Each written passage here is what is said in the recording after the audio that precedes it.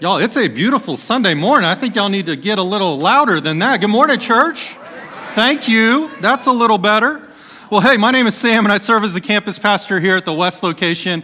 It is a beautiful day, and it is good to see all of y'all and your beautiful faces as well. I want to thank you guys for joining online with us. If you're here this morning and you haven't already, go ahead and grab your Bibles.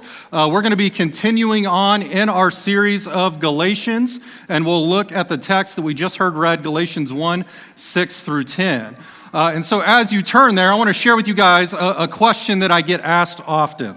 And that question is, Sam, how did you and your family get from the great nation of Texas to the good life here in Nebraska? And it's a long, complicated story. Not really. It's fairly simple. My wife and I we're on staff with a college ministry called Campus Crusade for Christ, or Cru, for about 6 years of our life. And one of the things that we got to do each summer is they would send us to a location to do like a discipleship intensive with college students. And so we had multiple summers, y'all, where we had to suffer for the Lord in San Diego, California, on the beach, Mission Beach. It was amazing. But one of the summers that we were there, my wife and I got to live in a condo with the one and only Chris and Kristen Haruska. And so like a little bromance, a friendship happened, and a decade later, I'm in Omaha laboring here at City Light Church. Anyways, that's the short of it. But going back to San Diego and Summer Project, these were, like I was saying, discipleship intensives. So we'd have like 30 Cru staff members from around the U.S. come, and we'd have 120 college students from all over the U.S. come, and it was literally like a spiritual greenhouse. Like our desire was to teach these students how to share their faith. We discipled these students. We wanted them to also disciple others, and we wanted to train them and equip them to be spiritual leaders to make a difference for Jesus on their college campus. And so Cru had figured out, like, yes, do this in desirable locations, people will come. And so when you have 120 college students show up in San Diego, one of the things that happens is you have students that have literally never seen the ocean before, let alone swam in it. And so kind of early on, first meeting, is we had to kind of give a little bit of an explanation of here's what to do in the ocean and what not to do in the ocean. And so, like, if you couldn't swim, not a good idea to go get in the ocean. Not a good idea to go swim in the ocean at night. Not a good idea to go swim by yourself. And then we kind of had to let people know of this thing called rip currents, right? And so as the tide comes in, or as the swells come in, as the waves come in, like normally things are coming this way, but there's always spots where there's a current going back out. And so we had to teach our students how to recognize it, what to do if you got in one, don't swim against it, swim out. But one of the summers, we had a guy who just loved playing in the rip current. He was a good swimmer, so I guess, that was okay for him. The problem was, one of the days, he influenced some of his buddies to do it with him. And to put it generously and graciously, one of the guys was not the strongest swimmer. In fact, I don't even think he could swim at all. I don't know if he'd ever been in water. But he gets in, and he's like, well, if I just stay kind of shallow and I don't go fully into it, I'll be okay. But if you've been in the ocean, you know there's times where like water's here, and like 30 seconds later, like water's up here. And so the swells come in, and all of a sudden he's gone. He got swept away. We never saw him again. I think he's on a desert island somewhere. I'm kidding. There was a lifeguard there. Lifeguard hopped in, like saved him, brought him in. But what I'm telling you this story for, and what I'm pointing out, is you see this student was influenced by someone. And it was someone that he actually loved and trusted and was his friend. They lived in a room together. And what he had done is ignore the warning that he had heard. He had ignored the truth and the coaching that he had got from the staff team to stay away from the rip current, and he got swept away. And so similarly, in our text today, we're going to see Paul writing to the Galatians in an effort to keep them from getting swept away. He's seeking to correct them in their error of adding to the truth of the gospel and therefore distorting the gospel. And so the main idea in our text today that we'll see is that there is one true gospel, the gospel of grace, and we must hold fast to it. And so as believers, we have to know and believe the gospel every day. And we must contend not with just things that are out there, but we must contend with things that are going on in our own hearts. And so this matters for us this morning because we all can and do drift from the truth. We have to see that our greatest danger is not necessarily like the blatant falsehood and heresies that can come at us from outside. Like, let's say you went home today and you're sitting on your front porch and you see two 18 to 20-year-old guys walking up in a suit on a bicycle, and they've got little name tags that say Elder Daniel and Elder Stephen, and they want to come up to you and say, yes, we're Christians. And the world may label what they're doing and what you believe Christian, but the reality is the Jesus that they're talking about and the Jesus that we know and love and believe are not the same thing. Like, we can spot blatant heresy. It's easy for us to see that. It's easy for us to see falsehoods. And so that is a danger, but it's not the greatest danger. I think the greatest danger for us as believers is the subtle messages that come at us every day and seek to cause us to drift and compromise and shift. And so you see, we live in a time and a culture where every day there are thousands of messages that are seeking to contend for your heart and lead you astray. And so this text today warns us as believers that we've got to be ready, that we've got to be equipped, that we've got to be grounded in the truth of the gospel, that we've got to be anchored to the gospel of grace so that we're not swept away. We've got to, yes, be able to spot blatant errors that are out there, but at the same time, we've got to see the subtle things that are fighting for our affections and for our heart.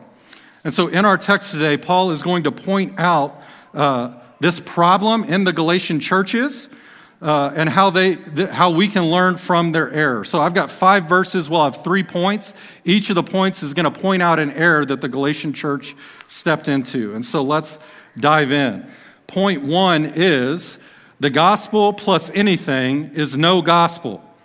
And so what we're going to see is that the main and primary error that the Galatian church fell into today was turning from the true gospel. And so pick up with me in verse 6. It says, I am astonished that you are so quickly deserting him who called you in the grace of Christ and turning to a different gospel. And so Paul doesn't waste any time after his greeting. Normally, Paul, if you are familiar with any of his letters or epistles, he'll pause and he'll actually encourage a church. He'll affirm a church. He'll give thanks for a church. He'll pray for a church, but that's not the case here. Here, he's so burdened by the problem and the error that they've drifted into that he immediately hops in to correcting them, to pointing out their error and calling them out. And so his tone is he's upset and he's urgent. And so he's like the parent who sees his kids playing in the street with a car coming, and he's going, stop, watch out. I've told you to not play in the street. Like, he sees the problem and he wants to point it out. And Paul cares for these churches in Galatia. He had spent time and energy and effort to plant these churches. He had preached and he had taught regularly in these churches. He had discipled and invested in the leaders. He had shared meals in their homes. He had rejoiced with them in good times, and he had wept with them in hard times. And he had celebrated new believers coming to the faith. And so you see, he had labored and the gospel had taken root and bore fruit in these churches. He cared for them. He was a spiritual father, and that's why he's so shocked and astonished at how quickly after he left, they turned from truth. You see, Paul spent about 2 years with these churches, and some commentators think there was less than 6 months for the Judaizers to come in and to lead them astray. And so he's writing to correct them of their error. And so pick back up with me in verse 7. It says, not that there is another one, talking about the gospel, but there are some who trouble you and want to distort the gospel of Christ. And so there are 2 things that I want to point out here in verses 6 and 7 to us. First, just as this text says, there is only one gospel message. And this is the message that Paul had delivered to them, the gospel of grace. So you see, grace means unmerited favor. It's a gift that's given to us even though we don't deserve it. And so grace means that we're not saved by our works or our efforts, but by the works of another, Jesus Christ. And so he came, he lived the life we couldn't live, he died the death that we deserved, he rose from the grave so that when we put our faith in him, we're made right with him. It's his works, his labor on our behalf that make us right with God. And so we see that justification, that being made right with God, is by faith alone, through grace alone, in Christ alone. That's the gospel of grace. There is no other gospel. That is the one true gospel. The Bible is clear that salvation from first to last is God's doing. It's His calling, His plan, His purpose, His work, all for His glory. And that's what Paul is communicating and reiterating here. There is one gospel, the gospel of grace. And the second thing that we'll see in these verses is the issue that came. There was a group that troubled the Galatians by distorting this gospel of grace. And so this was a group known as the Judaizers. And the message that they taught to the Gentile Christians in Galatia was that, yes, you need to know Jesus, but you also need to follow the works of the law. You need to get circumcised. There's some things that you need to do for God so that you can be made right with God. And so they're coming in saying, throw out your bacon. No more ham sandwiches, you guys. There's some rules you're going to need to follow. And guys, I'm going to need you to line up because there's a slight surgical procedure you're going to need to see happen here. And so they're leading the Galatians astray. And so what the Galatians had heard from Paul, the true gospel message that Jesus plus nothing equals salvation, and yet now they had bought into a false and distorted gospel that Jesus plus works equals salvation. And so what Paul is pressing into here is that these believers had shifted to a message that was no longer the true message. He's saying there aren't multiple gospels. There is one gospel, and it's the one that you heard. This other one that came afterward is a false thing. And what he's saying is that if you're believing in this message that the Judaizers are giving you, even though they're saying they're Team Jesus, they're not on Team Jesus. They're on a different team altogether. And so imagine, if you will, I know we got a lot of Cornhusker fans in the room. So imagine that you were gifted 2 50-yard line tickets for the Husker game against the Hawkeyes, the rivalry game. And you go to your best friend's house to pick him up. He says, hold on, I got to go upstairs and change. He heads upstairs, goes in his closet, pulls out an Iowa Hawkeye jersey, walks down the stairs, and you're like, did he lose a bet? Is he playing a joke on me? I don't know what's going on. You get in the car, you start asking questions like, bro, what are you doing? Why are you wearing that jersey? Like yes, you literally bleed red, but even if you didn't bleed red, you'd bleed red, Cornhusker red. And he's going, well, it's pretty much the same thing. Like, they're both Division I college football teams. They're both Big Ten teams and schools in the Midwest. Like, it's the same thing, right? You're like, no, you want to slap them upside the head. It's not the same thing. They're different jerseys. They're different teams.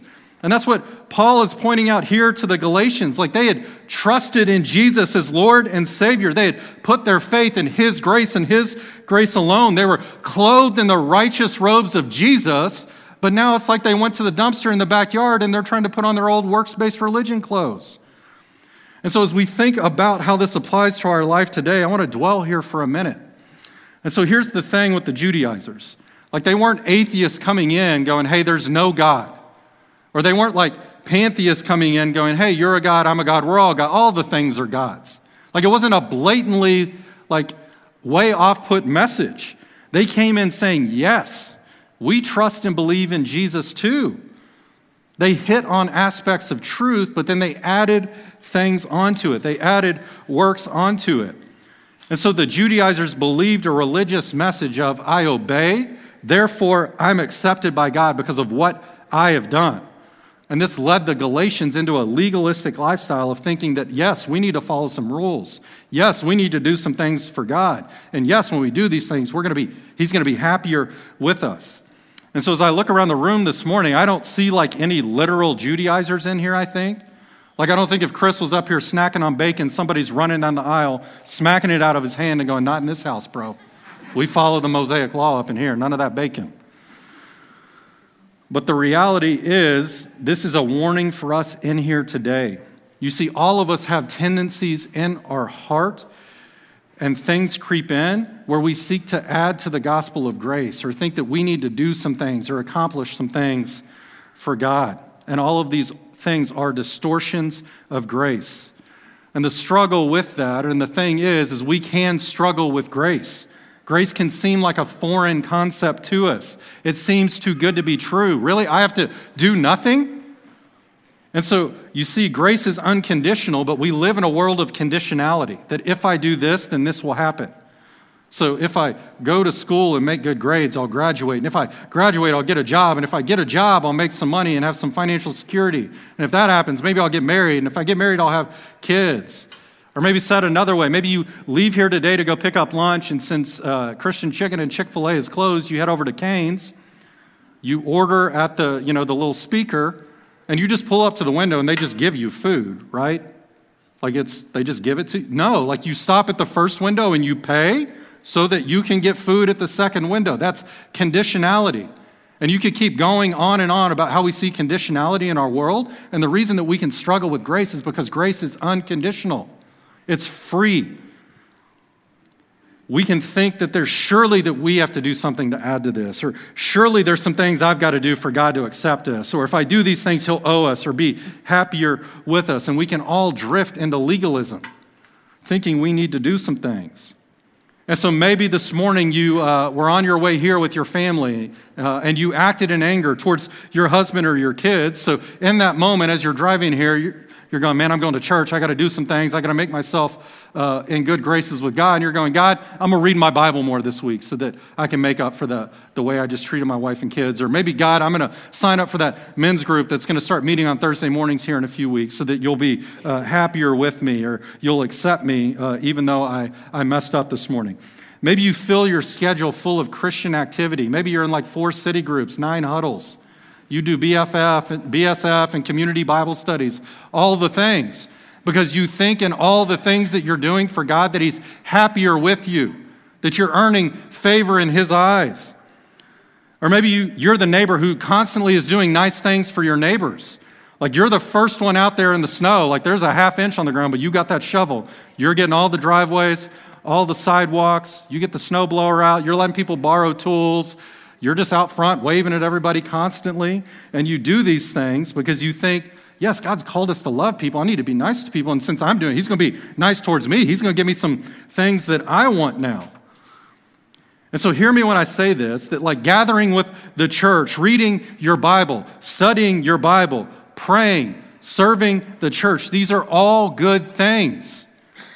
But it's when we make the subtle shift in our hearts that say, I do these things to earn God's love, to earn God's favor, to earn God's acceptance, or to make him happy, that they're no longer good things, and they become distortions of the gospel of grace. They become us living out this idea that if I obey, then God will accept me. If I obey, God will be happier with me. If I obey, God will owe me. And that's not the gospel. That's religion. It's legalism.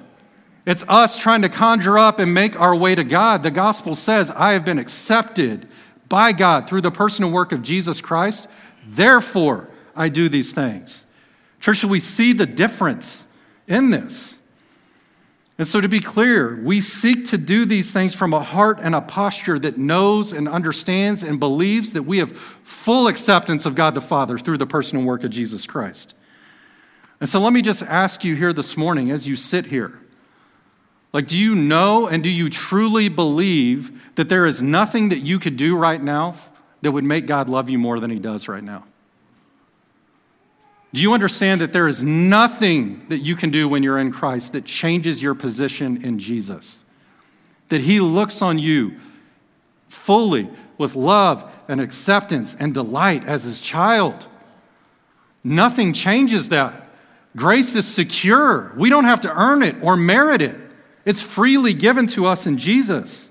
And so God's not after us playing some religious games. He's after our hearts with his grace. Grace must be the center of what we do and how we live as believers. Because if we miss grace or distort grace, or we're not a grace-saturated people, then we miss the point of Christianity and we miss the center of what Christianity is all about. We miss the message of the gospel. And so that's point one, church. That's error one, that they had drifted from the true gospel. We have to see that the gospel plus anything is no gospel at all. Point two is that the truth is in the message, not the messenger. Truth is in the message, not the messenger. And so we will see that the second error that the Galatian church fell into was trusting in the messenger and not the message itself. And so look with me at verses 8 and 9. they say, "But even if we or an angel from heaven should preach to you a gospel contrary to the one we preach to you, let him be accursed. As we have said before, so now I say again, if anyone is preaching to you a gospel contrary to the one you received, let him be accursed." And so we already know Paul's coming in a little hot here. He's coming in a little urgent in his rebuke. And in these two verses, we're seeing the seriousness of the error of preaching a false gospel. And so he says, anyone who preaches a gospel contrary to the one that the Galatians had heard, the gospel of grace, that person should be cursed. And then, so that's verse 8. And then he pauses. And it's like he says, hey, you guys in the back of the room, in case you didn't hear, I'm going to say it again. If you preach a message contrary to the gospel of grace, you should be cursed. And so he's passing judgment on those who don't preach a gospel of grace. And the crazy thing is, he includes himself in this. He says, if I was to come back to you and tell you it's grace plus works, like kick me out, throw me out. If an angel of the Lord comes and says it's grace plus works, don't listen to him. Because we know what the true gospel is. It came from God. It's a gospel of grace. And so what he's saying is that the truth of the message depends on the content of the message, not the messenger. We are to listen to the message itself and not the messenger. And so imagine you were stuck on a deserted island. It's like day 3, you haven't had any water. And me, your loving pastor and friend, somehow I parachute in. And I land on the island, and I pull a cup out of my little backpack thing, and I walk out to the ocean, and I bend over and I dip it up, and I walk in, and I'm like, you've got the worst cotton mouth I've ever seen. Drink this fresh water. Are you going to drink that water?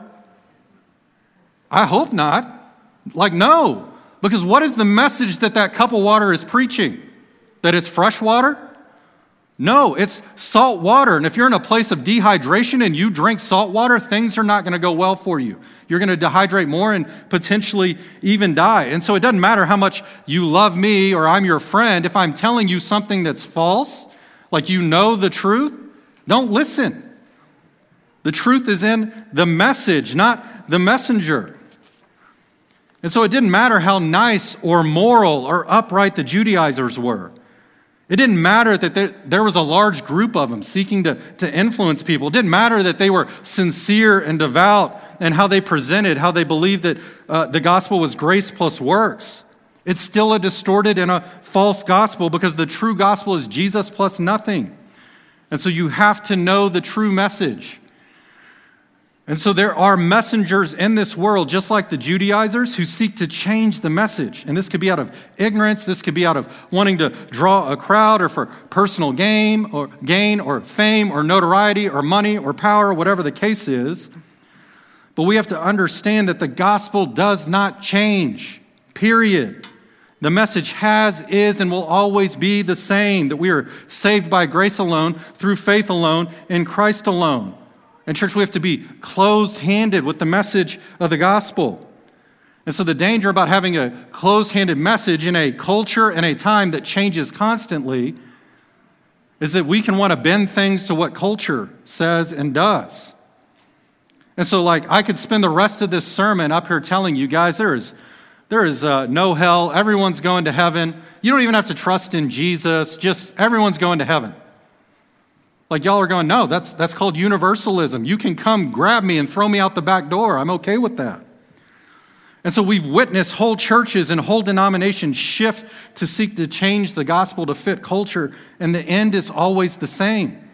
They're not preaching a gospel message. They're preaching some false message that's giving people false assurances of something else. And so I don't think the greatest danger for us is up here, like me preaching about universalism, or Chris coming up next week and going, hey, you can live your best life now. God wants you to have a life of health and wealth and prosperity. You just need to give more for the church, and then God will bless you. He's not going to come up and preach a prosperity gospel. I think the greater danger for us, once again, is the subtle shifts that we can make in our own heart as individuals.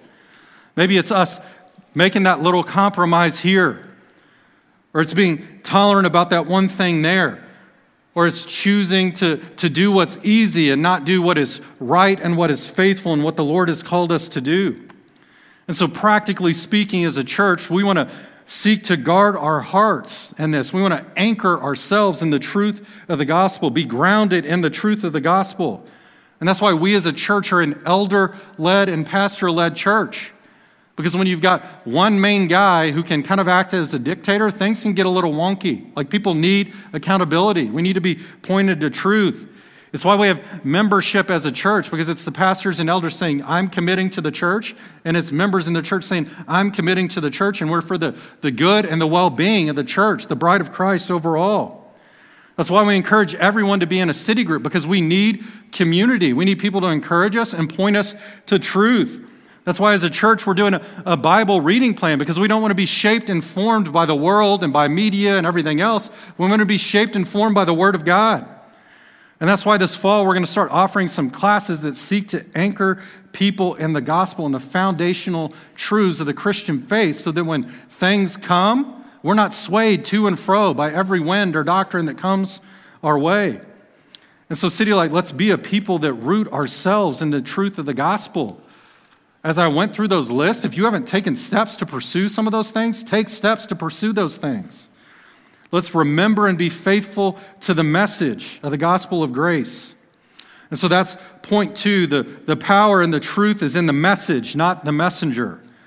Point 3 is live for the glory of God, not glory from others. And so we'll see that the third error that the Galatians made was they were living for the approval of man. And so we just finished up March Madness this past Monday. I don't know if you guys follow that at all. You probably do. I'm kidding. But one of the things that happens every March is that people jump on, they start cheering for other teams. They jump on teams' bandwagons. And if y'all remember a few weeks ago, I invited you, please jump on Texas Tech's bandwagon. And guess what? We lost that night. So I'm sorry I had you jump on our bandwagon. But maybe you're the person who, during March Madness, you just jump on whatever underdog team's bandwagon it is. You love seeing the double-digit seeds like UCLA make it to the Final Four. Maybe you're the person that my team, Nebraska, didn't make it, so I'm cheering for the Big Ten, and so you're hopping on every Big Ten team's bandwagon. Or maybe you're the person that just hears who everyone thinks is going to win and who everyone's cheering for, and so you just jump on that team's bandwagon because that's what everybody else is doing. That's called the bandwagon effect, by the way. It really does happen. Like, people do what everyone else is doing. But I'm pointing this out because that's what happened with the church in Galatia. So the Judaizers had persuaded the Galatians to jump on the Judaizer bandwagon. And it probably started off with just a few influential leaders in the Galatian church, but when they jumped ship, everybody else followed. We saw the bandwagon effect take place. They were all jumping towards a false gospel. And so pick up with me in verse 10 where it says, "For am I now seeking the approval of man or of God? Or am I trying to please man?" And so Paul begins this verse by asking some rhetorical questions to emphasize that he's not trying to please people. You see, the Judaizers argued to the Galatians that Paul left some things off the gospel, circumcision and following the law, because he wanted to be accepted by them. He wanted their favor, so he left off the more difficult things and the rules that you really have to follow because he was wanting to be liked by people. But look at Paul's response as we continue on in verse 10. He says, "If I were still trying to please man, I would not be a servant of Christ." And so this argument that Paul is trying to please people was just foolish to him. It was preposterous to him. I mean, the reality, he wouldn't even be writing a letter trying to correct him if he was trying to please man. But his argument in return is that if he wanted to please man, that he would have just continued on as a Jew. And so he's going to unpack a little bit of his resume as a Jew next week in the second half of chapter 1. But what we have to know is he had an extensive resume as a Jew. Like, he had some education. He had some name recognition. He had some notoriety. He had some respect as being a Jew. But what happens as a Christian is the Jews no longer accept him and kind of boot him out and start persecuting him. And then all the Christians initially are skeptical of him because they're like, this is the guy who was just persecuting us. And so he's in this weird state of being persecuted, of being beaten as he's seeking to give his life away for the mission of God. Paul is saying that if he was living for the glory of people, that he wouldn't be serving Christ. He'd still be a Jew. And so what we can see is that Paul's concern was for the glory of God. It was for the good of the Galatian church, and it was for the hearts of the men and women in that church. He's committed to doing whatever the Lord has called him to do because his ambition was to serve and glorify God and God alone. And so, church, this should be a warning to us as well about living to please people or looking for acceptance or approval from others instead of seeking to have our sole ambition be to please and glorify God. And so the call here for us as believers is to fear God and not fear man. And so when we think about the word fear here, I'm not going like, boo, ha, I'm scared. It's not like scary fear. Rather, the word fear here is talking about reverence, standing in awe, standing in respect, standing in worship. And so we are to be in reverence of God. We're to worship God. We're to stand in awe of God. But the problem here is when we talk about fear of man or wanting approval from others, that's us elevating human beings to a place they don't belong in our hearts. And so this can play out in all of our hearts. We can all long for the acceptance and approval of others. We can all desire to be respected and recognized by others. We can all find our significance in what others think of us or what we think others think of us. And so just a few questions to kind of even gauge this in our own hearts. Am I seeking to please people, or am I fearing man and not God? Are you the type of person who constantly second guesses or third guesses decisions because you're worried about how people are going to respond to what you do? Are you afraid of making mistakes or being weak or confessing sin in front of others because you think they'll see you in a different light? Do other people often make you angry or upset based on what they do or don't do for you? Or on the flip side, are you happier when people do what you want them to do? Is how you feel based on what others do or don't do? Are you overcommitted? Do you find it hard to say no to people when wisdom and your health and your body would say you need to say no? You're still saying yes because you don't want to be thought of as weak or thought of in a bad light in front of other people? Or how often do you find yourself looking at others or judging others either to make yourself feel better, like, hey, I'm awesome, I'm not that person, or to either beat yourself up and say, well, I will never be like that person? All of these are signs that we're living for the fear of man, that we're living for the approval of others, the acceptance of others. And so we all can and do wrestle with the fear of man. Like I can even look at my own heart and life this week. Like one of the things that can happen in my home is I want to love and serve my wife, but I can also want her acceptance and approval. So I want to do the things that are going to make her happy. And y'all, it can be a simple thing, like me going, hey, boo, where do you want to go to dinner tonight? And her go, why don't you decide? Like literally the sweat starts. I'm like, that's why I'm bald right now, because I'm stressing over what we're going to eat for dinner. Because no matter what I throw out, it's not what she wants. But I'm kidding, but it's little things like that. There's multiple times this week where I overthought communication with people because I wanted to be perceived well. I wanted them to respect me. And so that email that could take a minute, I've rewritten 5 times, and 10 minutes later, I'm hitting send. Or on weeks like this when I preach, can I tell you, my insecure moment is not up here in front of you guys. My insecure moment, if I'm being honest, is on Thursday afternoon or Friday morning when I attach a draft of my sermon and hit send to a group of my peers at this church because I'm an achiever. I want to be liked and respected. And man, if there's some danger, if they give me a lot of feedback and criticism on having to change things, if I'm finding my identity in what they think of me, right? And so I say all these things because we all can and do wrestle with the approval of others. But the reality is when we live for the approval or acceptance of others, we're putting a burden on ourselves and a burden on them that we're not meant to bear. But the good news for you and me today is that in Jesus Christ, there's freedom from performing for others or looking for approval or acceptance from others.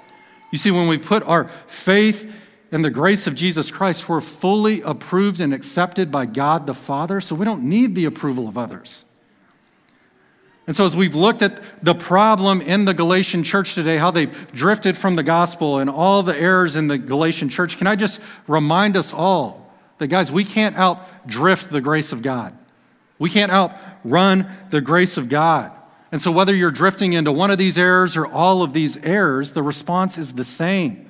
that we need to remember and reflect on the grace of God, that we're secure in Him, that doesn't change.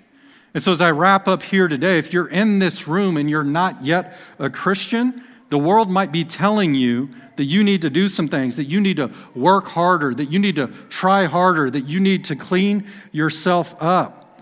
But can I just say that Jesus is telling you something different? You can't work or earn your way to God. The work of salvation is finished, and it's not your doing. It's through the person and work of Jesus Christ, His perfect life, substitutionary death, and victorious resurrection. Would you trust in His grace? Would you trust that He accomplished what you could never accomplish for yourself so that you could be made right with God? And City Light, may we remember and trust in the grace of Jesus today. It's His grace that saves us. It's His grace that sustains us. It's His grace that maintains us. It's His grace that transforms us. It's His grace that empowers us to live with Him and walk with Him. And so let's today and every day remember that we're fully approved of, we're fully accepted, that we're fully loved by God through the grace of Jesus Christ. Let me pray. And so, Father, we thank You for Jesus and His grace, that it's not our own doing, that it's not our own effort, that it's not our own work that makes us right with You. That He came and He put on flesh and He lived the life we couldn't live, because that's the only way that we could be made right with You. And so I pray that we would be a people who remember that we are saved by Your grace, that our greatest need today is Your grace, that it wasn't just a day 2 weeks ago or 10 years ago whenever we trusted Jesus that we needed grace. We need Your grace to sustain us throughout this life. And so would we be a people that remember and are empowered by Your grace, that we're not playing religious games, drifting towards legalism or fear of man, but we are resting in our identity in You. And so we thank You that Your grace is secure, that Your grace is what defines us. And would we be mindful of that today and every day? We pray these things in Jesus' name. Amen.